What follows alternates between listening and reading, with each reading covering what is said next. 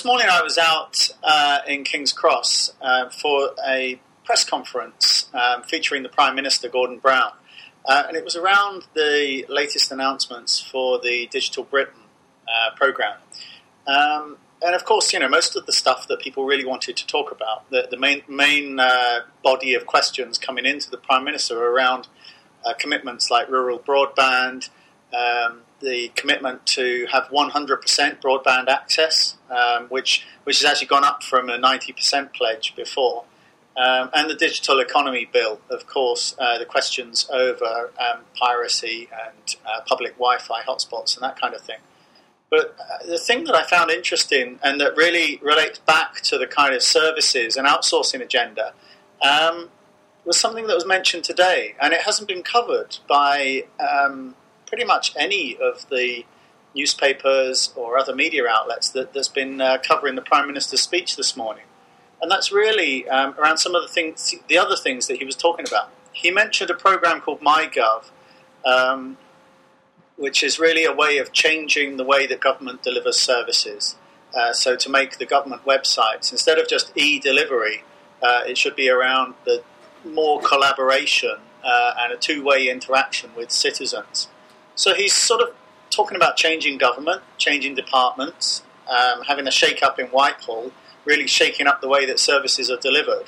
And we already know from some of the efficiency reviews going on that the government has proposed to save about £4 billion from services over the next couple of years, until the budget of 2012 and 13. But what he mentioned in this speech today was that the government was actively going to create some new business service companies. And that's the specific terminology he used, business service companies, with the DWP, the Department for Work and Pensions, as a prototype where they have created effectively a supplier. I think that this is actually an extremely interesting point that was not covered by most of the media, because what you're really talking about here is a much greater push to outsourcing and joint ventures with the private sector. And not only is that going to push a whole load of the public sector back office into the private sector, but it's also going to mean there's immense areas of government real estate that will no longer be needed. The Prime Minister himself said that they could probably make about £20 billion just by selling these offices. And I don't think that they'll sell all of this property just onto the open market. It may well be that suppliers are going to buy this property from the government and then redesign the way that the services are delivered. And really that's one of the benefits here. I mean, clearly there's going to be some benefits to come out of these ideas and this program.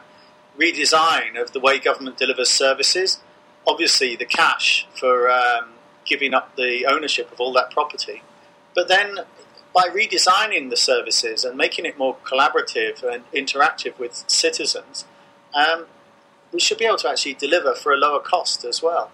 So is this the way forward? I'm not sure. It was certainly buried within the announcement around other Digital Britain initiatives.